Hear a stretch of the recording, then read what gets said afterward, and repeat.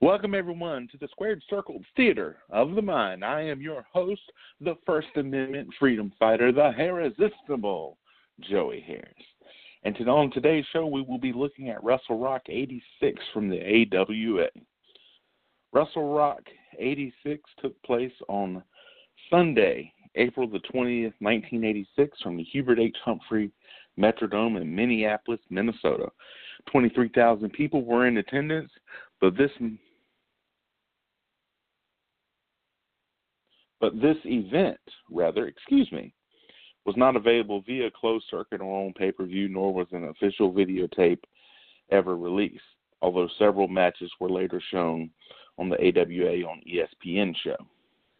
The most famous thing about this event was the Wrestle Rock Rumble song that the wrestlers did to promote the event in the style of the Super Bowl Shuffle. Sadly, it's not on the event, but it can be found easily online if you just Google it. It really has to be seen to be believed. We start off with the national anthem playing, but we never get told by whom. This is common with this show, and I would like to thank WrestlingDVDNetwork.com for providing some information that I could not get on my own. After the national anthem, we get Ken Resnick interviewing Brad Rheingans. He has Boris Zukov first. Gary Michael Capetta is your ring announcer, does ring introductions. Boris has Sheik Adnan Al-KC with him. Rod Trongard's on the call. Back and forth to start out. Rheingans finally gets the win with a power slam. Gary Lumpkin, a local celebrity television host, refs the Nets match, which is a midget match. And yes, folks, that is what it was called in 1986. It's a tag team match, Lord Littlebrook and Little Tokyo, versus Little Mr. T, who was the Haiti Kid. And we talked about him the last week being in Mr. T's corner in WrestleMania 2. He is tagging with Cowboy Lang, and the heels dominate early. Little Mr. T finally gets in, and they go back and forth. The heels regain control. Little Tokyo hits Lord Littlebrook accidentally 2 times and gets Lord Littlebrook mad at him. Cowboy Lang finally gets the pin on Lord Littlebrook after a scissor roll. Wahoo McDaniel versus Colonel De Beers is next. Farm Service Director of a local section, Chuck Lilligren, is guest ring announcer. Wahoo starts out by hitting Colonel De Beers with hard right hands. And, folks, I had the pleasure to see Chief Wahoo McDaniel versus Greg Valentine in 1993, and they exchanged chops in front of me, and I have never seen someone hit someone else as hard as those two hit each other that night. They go back and forth. De Beers slammed out of the ring. Later, Wahoo is also thrown out. Wahoo then comes back with a fury, throws Colonel De Beers over the top rope for the disqualification. Then they start to chop each other on the outside for a while. Now, next in the event was the Midnight Rockers, Shawn Michaels and Marty Jannetty versus Buddy Rose and Duck Summers with Sherry Martel, but it is edited out of the WWE Network version. The University of Minnesota Athletic Director Paul Geil is introduced. Then Piece of Human Slime Rock and Roll Buck Zumhoff is interviewed by Ken Resnick, but the idiot has his boombox on and you can't really hear what he is saying. So our next match is Tiger Mask, Mitsuharu Musawa versus Rock and Roll Buck Zumhoff. Back and forth to start with some solid mat wrestling. Buck Zumhoff does the idiotic taking off of the mask gimmick to try to unmask the person before everyone. It has never made sense to me in the context of professional wrestling when you're trying to pin your opponent or make them submit and not unmask them. Unless the stipulation that you can't win the match unless your opponent is unmasked. But if that's not the stipulation, then it just looks stupid. Finally, Tiger Mask hits the top rope somersault for the pin. Minnesota Governor Rudy Perpich announces Vern Gagne Day, but it is also edited out of the network version. Ken Resnick interviews Mike Rotundo and Barry Windham. Ken mentions that they are former WWF tag team champions. They want the AWA tag belts, and they take on the Fabulous Ones here. Wyndham and Rotundo versus the Fabulous Ones, Stan Lane and Steve Keirn. Note that the Fabs had just competed in a losing effort on the first night of the Jim Crockett Senior Memorial Tag Team Tournament just the night before in New Orleans at the Superdome. There's too much talk between the referee and the Fabs to start. Back and forth to start, good chain wrestling. Both teams doing some solid wrestling here. Wyndham and Rotundo have the slight edge as it goes along. Then the Fabs come back. Several close pins by both teams. Wyndham gets the pin after coming off the top rope after an elbow smash. Bulldog Bob Brown versus Giant Baba is next. For some reason, Wikipedia says this match didn't happen, but it did. I go in, I don't expect much, and it does not live up to expectations. Giant Baba does win after the big boot and gets the pin. Harley Race is interviewed next by Ken Resnick about Rick Martel. Harley Race also issues a challenge to current AWA champion Stan Hansen. As he finishes up, Rick Martel heads to the ring. This is the battle of the ex-champions, Harley Race versus Rick Martel. They do wrestling holds to start, back and forth, test of strength at one point, then some rest holds. Race does a great over-the-top bump to the corner. Both men eventually go up and over and get counted out. Then they continue to brawl outside. Then it is time for the $50,000 10-woman battle royal. The participants are Sherry Martel, Luna Vachon, being called here Leona Vachon, Joyce Grable, Kat LaRue, Rose Devine, Taylor Thomas, Despina Monteillas, Misty Blue Sims, Debbie Combs, and Candy Devine, who is the AWA Women's Champion. It's a typical battle royal with lots of hair pulling here. Sherry at one point rolls to the floor.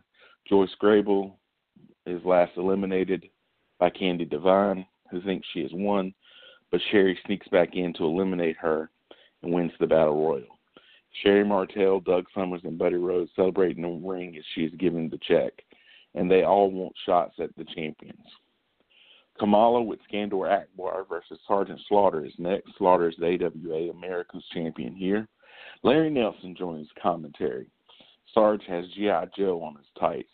They go back and forth. At one point, Sarge launches himself towards the buckle on an Irish whip. Akbar gives Kamala an object that he hits Slaughter with, and they do this spot a couple of times. Sarge then hits a drop kick and slams Kamala. Slaughter gets the Cobra Clutch on Kamala. Akbar comes up and grabs Slaughter. Kamala goes to hit Slaughter, and he moves, and Akbar gets hit. Akbar loses the whip, and Slaughter whips both men with it. Sergeant Slaughter wins by DQ to retain. Larry Nelson then interviews Sergeant Slaughter, and he brings some kids on to do the Pledge of Allegiance. AWA Tag Team Champion Scott Hall and Kurt Hennig versus the Long Riders Bill and Scott Irwin are next. Scott Hall is presented the Most Popular Wrestler trophy by Pro Wrestling Report before the match. Kurt Hennig is good here, but he is going to get so much better.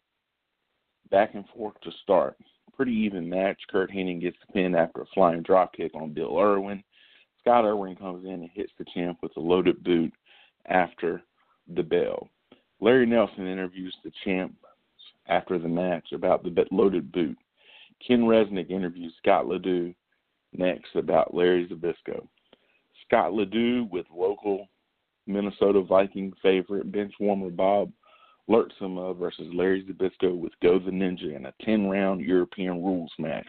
This is almost like an MMA/boxing match more than a wrestling match.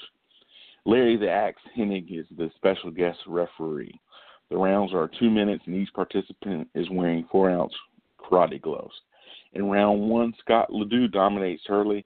Classic Larry Zbyszko stalling tactic. Larry strikes late. Round two, Larry strikes early. Scott fights back. They go back and forth. Round three, Scott starts out with a swollen eye. Zbyszko comes out fiercely attacking Ledoux, who goes defensive quick. Round four, Ledoux comes out fighting. He's a proverbial house of fire. Larry Zbyszko is out on his feet. Larry gets knocked out but is saved by the bell. Round 5, it quickly goes outside. Zbyszko puts Ledoux in the ring post for the DQ. Go hits Ledoux from behind, and Larry uses the nunchucks on him, but gets hit by the axe. Our next match is Nick Bockwinkel versus AWA heavyweight champion Stan the Lariat Hansen. Stan Hansen beats up Larry Nelson before the match. Nick Bockwinkel brings a whip to the ring. They brawl on the outside to start. In the ring, they go back and forth. This is the match of the night easily. They spill back outside the ring. They start to brawl. Back in the ring, Bockwinkel gets dropped throat first on the ropes, but Hansen only gets a 2 count. Then they trade near falls. The ref gets hit accidentally. He gets back up just as Stan Hansen throws Bockwinkel over the top rope for a DQ. They brawl briefly after. Larry Nelson then interviews Nick Bockwinkel, and Nick is tremendous here in this interview. We fade out, and when we come back, the cage is up. Nord the Barbarian, who was just called the Barbarian here, and King Kong Brody, who is Bruiser Brody, but this is what happens, all right? Dick the Bruiser used to wrestle in the AWA and would still occasionally wrestle. So because of that, nobody could be called Bruiser. So Bruiser Brody, when he's in the AWA, is called King Kong Brody. Because of that, when King Kong Bundy was there, he was called Boom Boom Bundy. I wish I was making this up. I am not. They are with Sheik Agnon Al-KC versus Jimmy Superfly Snuka, who is also not a great person either. Okay. If you have followed wrestling for any amount of time or followed the news last year when Jimmy Snuka passed away, you get this. He more than likely, although he never went to trial for it because he was diagnosed as having diminished capacity, so he was not able to stand trial. He did lose a civil case there, but that's because he did not show up for the civil case.